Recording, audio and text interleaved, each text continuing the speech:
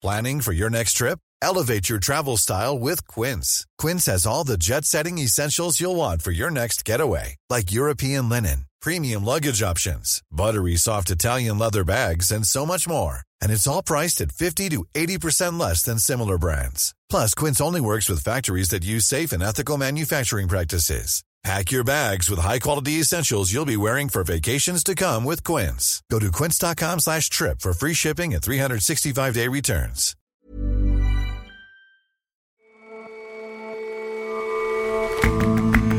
Hello and welcome to The Intelligence on Economist Radio. I'm your host, Jason Palmer. Every weekday, we provide a fresh perspective on the events shaping your world. An intriguing pattern has been spotted among the most severe cases of COVID-19. There aren't as many smokers as you'd expect to see. Something in tobacco smoke may be providing protection, and studies into that just might lead to treatments. And tonight would have been the annual gathering of A-listers at New York's Metropolitan Museum of Art. The Met Gala's postponement allows time to reflect on the museum's history, its troubled finances, and whether it serves all art lovers equally.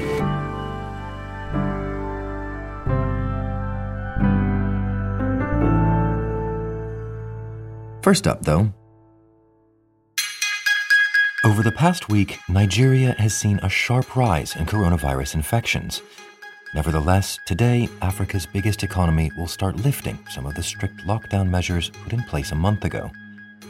President Muhammadu Buhari said that while the country's shutdown had been effective at containing the spread, it's come with a heavy economic cost. No country can afford the full impact of a sustained lockdown while awaiting the development of vaccines. Many African leaders face trade-offs that differ from those governing policies elsewhere, determining whether flattening the curve flattens economies in a way that's more harmful even than the pandemic. Nigeria is quite complicated. Jonathan Rosenthal is our Africa editor. When it first went into its COVID lockdowns, it only imposed it on two of the major cities, and those were Lagos, which is this bustling commercial capital on the coast of about 21 million people, and then on the political capital, Abuja, which is where all the politicians are. It's a bit of a mixed picture in that it is now beginning to ease some restrictions on those two big cities, but is finding unexplained deaths in other parts of the country, in particular some northern cities. Kano is one of the former industrial heartlands of Nigeria, and there have been a lot of unexplained cases there, or at least a lot of unexplained deaths that are not necessarily being tested for COVID or showing up for COVID. And the government is, at the same time as easing in the south and the centre, is having to tighten restrictions up in the north. So this is a bit of a confusing picture in that this is not a national lifting of lockdown. It's sort of piecemeal. Numbers seem to be going up in some places, but down in others. And indeed, Lagos, as the big city with the lowest numbers, remains a confusing case. What this tells us is simply that there are not enough tests being done, that the data are just not there to be making any kind of broad policy decisions for the country as a whole, or even for its biggest cities. The number of deaths in Nigeria, and that's recorded deaths, before we even get into these unexplained ones, the recorded confirmed COVID deaths at the moment are doubling roughly every 5 days. So if you look at where Nigeria is compared with sort of elsewhere on the curve, other countries at least, it is still in that rapidly increasing part of the curve. And yet at the same time, the government is saying that it's had a relatively low number of deaths. The number is sort of currently at 87, and a relatively low number of confirmed infections, below 3,000. But what it is also saying is that it has done fewer than 20,000 tests. So if you just look at those two numbers, 20,000 tests, close to 3,000 confirmed cases, that's a pretty high percentage of sort of tests to confirmed cases. And it seems quite risky right now to be lifting restrictions based on those numbers. And so why do it then? Why not try to continue with lockdowns until at least the testing numbers get up to scratch? I think the question here is there are two issues. The one is just that in rich and developed countries with advanced medical systems, you can talk about flattening the curve in such a way that your health system has capacity. But in a place like Nigeria, you really have to crush that curve to get it down to the small number of intensive care beds. And the second issue is that Nigeria is facing a very deep economic crisis right now. Its main and almost only export is oil, and the price of that has collapsed. Its virtually only source of government revenue is also oil. So you've got a government that is going bankrupt, and you then have millions of people in the north of the country who rely on food assistance. So to shut down that economy and sort of say, well, people just need to stay at home for several weeks and not be earning income and not have the social safety nets to support them is really untenable. And we've already seen social unrest happening in Nigeria. In the early days of the lockdown, more people died in Nigeria because they were killed by the police enforcing the lockdown than were dying of the disease.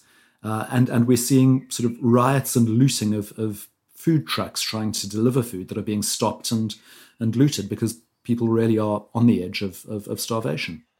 And Nigeria isn't the only populous country in Africa that is easing its restrictions. South Africa doing the same thing, perhaps to outside eyes a little early in the game. I mean, how would you compare those two examples? South Africa is beginning to ease up. It's going from what was one of the strictest lockdowns almost anywhere to an incremental easing. And I guess where South Africa differs certainly from Nigeria, but many other parts of Africa, is it has been successful in getting out and doing very large numbers of tests. And it's been doing those tests in quite an innovative way. South Africa's long had a very high disease burden of HIV and AIDS and tuberculosis. And the way it dealt with those was by establishing this community outreach of about 30,000 people who would go out into the communities and knock on doors and test people for those diseases. That they figured, you can't wait for people to come into the clinics and ask to be tested. And they've now deployed that, it's a huge resource, and are sort of knocking on doors and tracing contacts. So South Africa does have a hope that with this kind of infrastructure and testing, that it is going to be able to ease things up a bit, and at the same time identify cases and then do targeted kind of isolation, tell people to stay at home, or and test their neighbors and see sort of how far that kind of stay-at-home order needs to go. And presumably South Africa, like Nigeria, is facing up to that trade-off between the risks presented by COVID-19 and the risks of keeping an economy shut down. The really difficult question facing South Africa and many other African countries is that it's not at all easy to balance the economy against saving lives from the virus. And the reason there is just that there are large numbers of very poor people working in the informal economy. So Cyril Ramaphosa has grappled with this and talked about the hardship that's being imposed. While a nationwide lockdown is probably the most effective means to contain the spread of the virus, it cannot be sustained indefinitely. Our people need to eat. They need to earn a living. I think that many other African leaders are wrestling with the same issue, as are people, in slums in Kenya and Uganda, who've told us that they don't think the virus is going to kill them. They're more worried about hunger getting them first. Jonathan, thank you very much for your time. Thank you. For a lot more analysis like this, subscribe to The Economist. To get 12 issues for just $12 or £12, go to economist.com/radio offer. Ready to pop the question? The jewelers at BlueNile.com have got sparkle down to a science with beautiful lab-grown diamonds worthy of your most brilliant moments. Their lab-grown diamonds are independently graded and guaranteed identical to natural diamonds, and they're ready to ship to your door. Go to BlueNile.com and use promo code LISTEN to get $50 off your purchase of $500 or more. That's code LISTEN at BlueNile.com for $50 off. BlueNile.com, code LISTEN.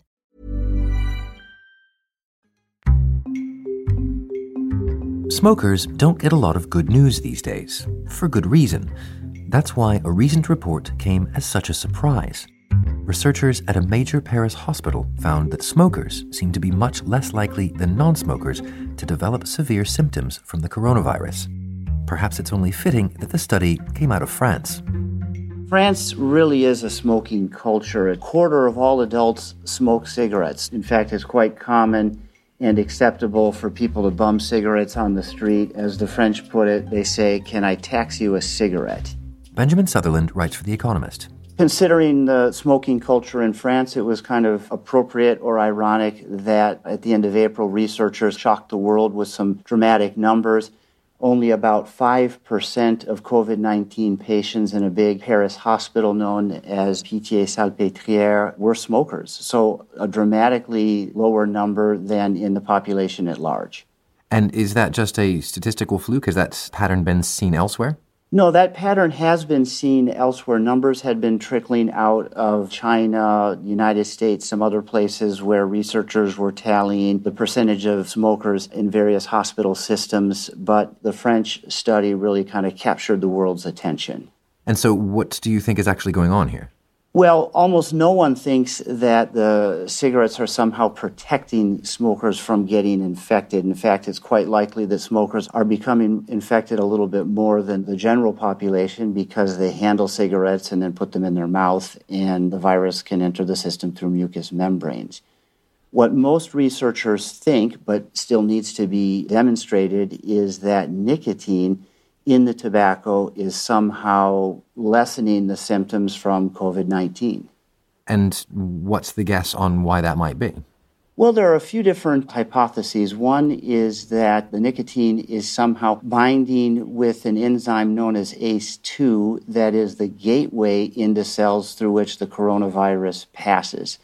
And by binding with that enzyme, it could make it impossible or more difficult for the virus to slip through and get inside the cell. That's one option. Another is that nicotine is known to reduce inflammation. In fact, it's sometimes used to treat inflammation of the bowels. And inflammation is a problem with COVID-19, and so it may be what is playing a role.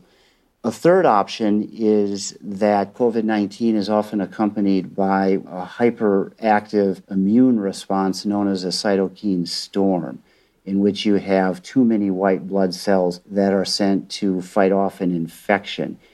And nicotine is thought to perhaps act as an immunosuppressant. And so by lessening that immune reaction, it could kind of paradoxically improve patient outcomes. And so if nicotine is the active agent here, you might expect to see the same thing in vapors. Are there any data on vaping? I haven't seen any important studies on vaping, but basically what researchers think is that nicotine is the active ingredient. So however you're able to get your nicotine would work. You could get it through a patch, through vaping, through nicotine gum, through a nasal spray. So, I mean, this is practically suggesting itself for an experiment to see if nicotine, or if smoking anyway, is actually having this effect. Absolutely. In fact, the health minister of France encouraged the researchers to put together a follow-on study. Money's being organized for that. They expect to begin in about 3 weeks. And the idea is to give nicotine patches to patients, to frontline workers, to ordinary citizens, and of course to give placebos to control groups.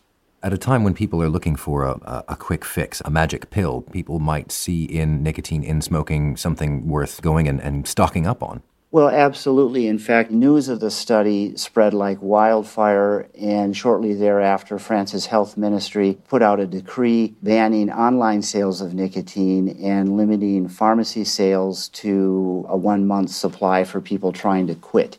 They've just been worried that there's going to be a run on supplies, and they want there to be enough to treat patients and for people trying to quit to be able to continue that treatment, especially if future results show that nicotine really is helping treat COVID-19.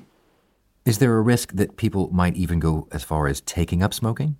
I think what's more likely is you're going to have some people who already smoke a bit using it as a bit of a license to justify smoking a bit more than they would normally do.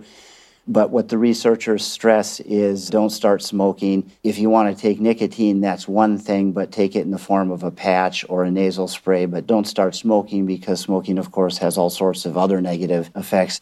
I think that it is kind of ironic at a time when a lot of people feel like the world is being turned upside down with the COVID pandemic, that suddenly something that has long been demonized as an unmitigated evil may turn out to actually be helping a percentage of the population. So there's some irony with that.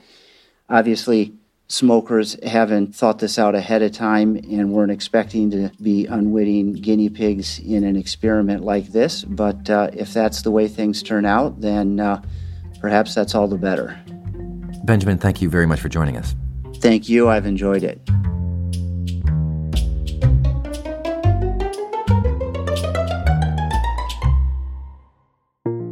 There isn't a single facet of life almost anywhere on the planet that has not been affected, upended by the COVID-19 pandemic. Things are getting pretty ugly. Investors are running away from assets they see as risky. There is the risk that skepticism and fear and mistrust kind of snowballs into something that becomes as big of a problem in the fight against COVID as COVID itself.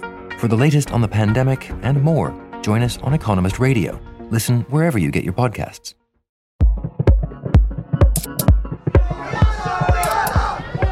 Tonight, stars were set to take to the Metropolitan Museum of Art's steps in their absolute finest for the annual spectacle that is the Met Gala.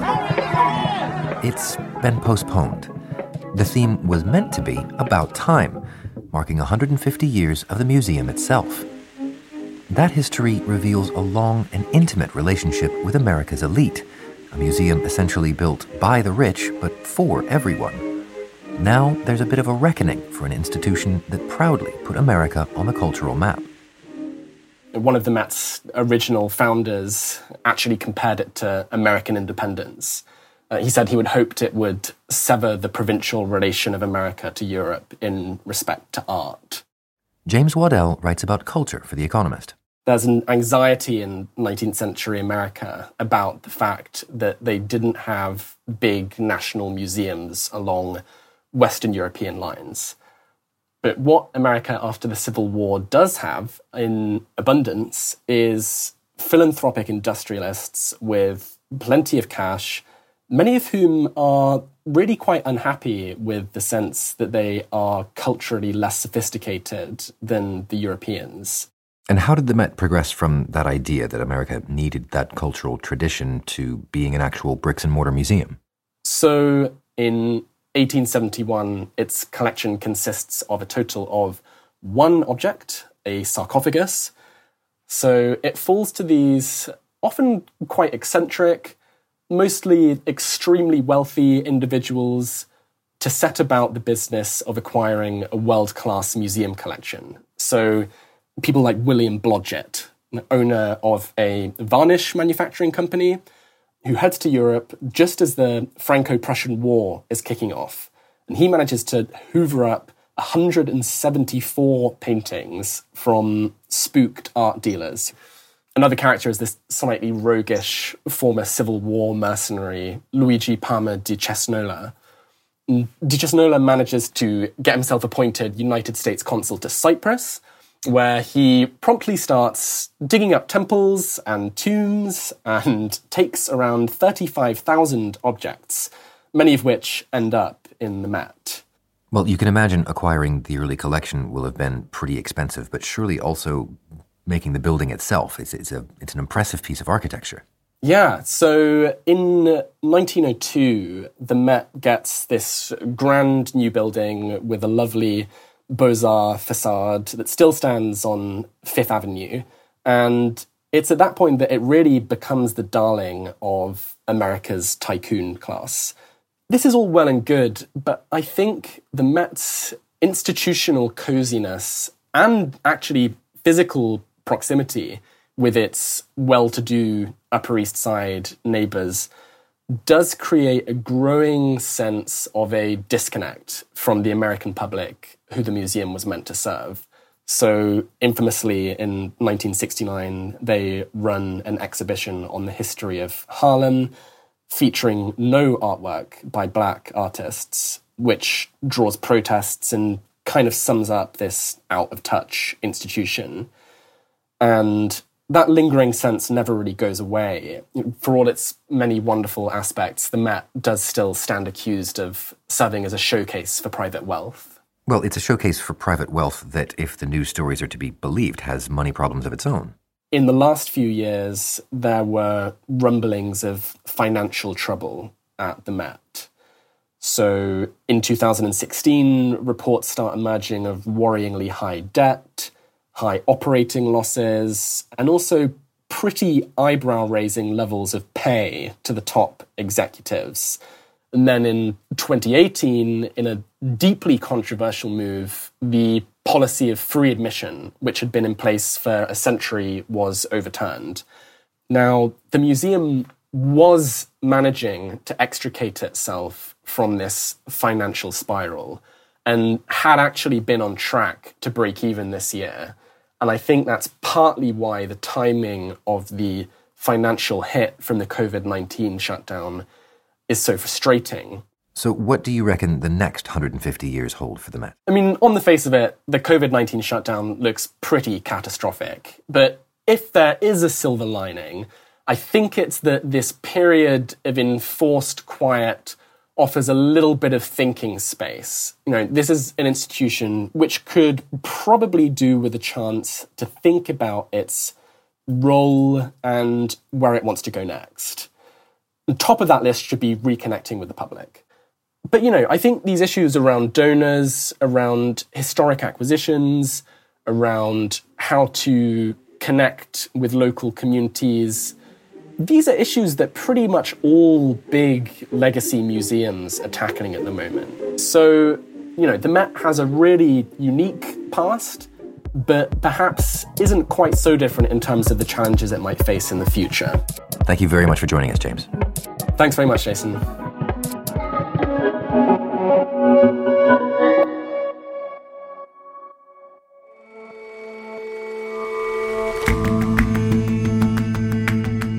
That's all for this episode of The Intelligence. If you like us, give us a rating on Apple Podcasts. And see you back here tomorrow.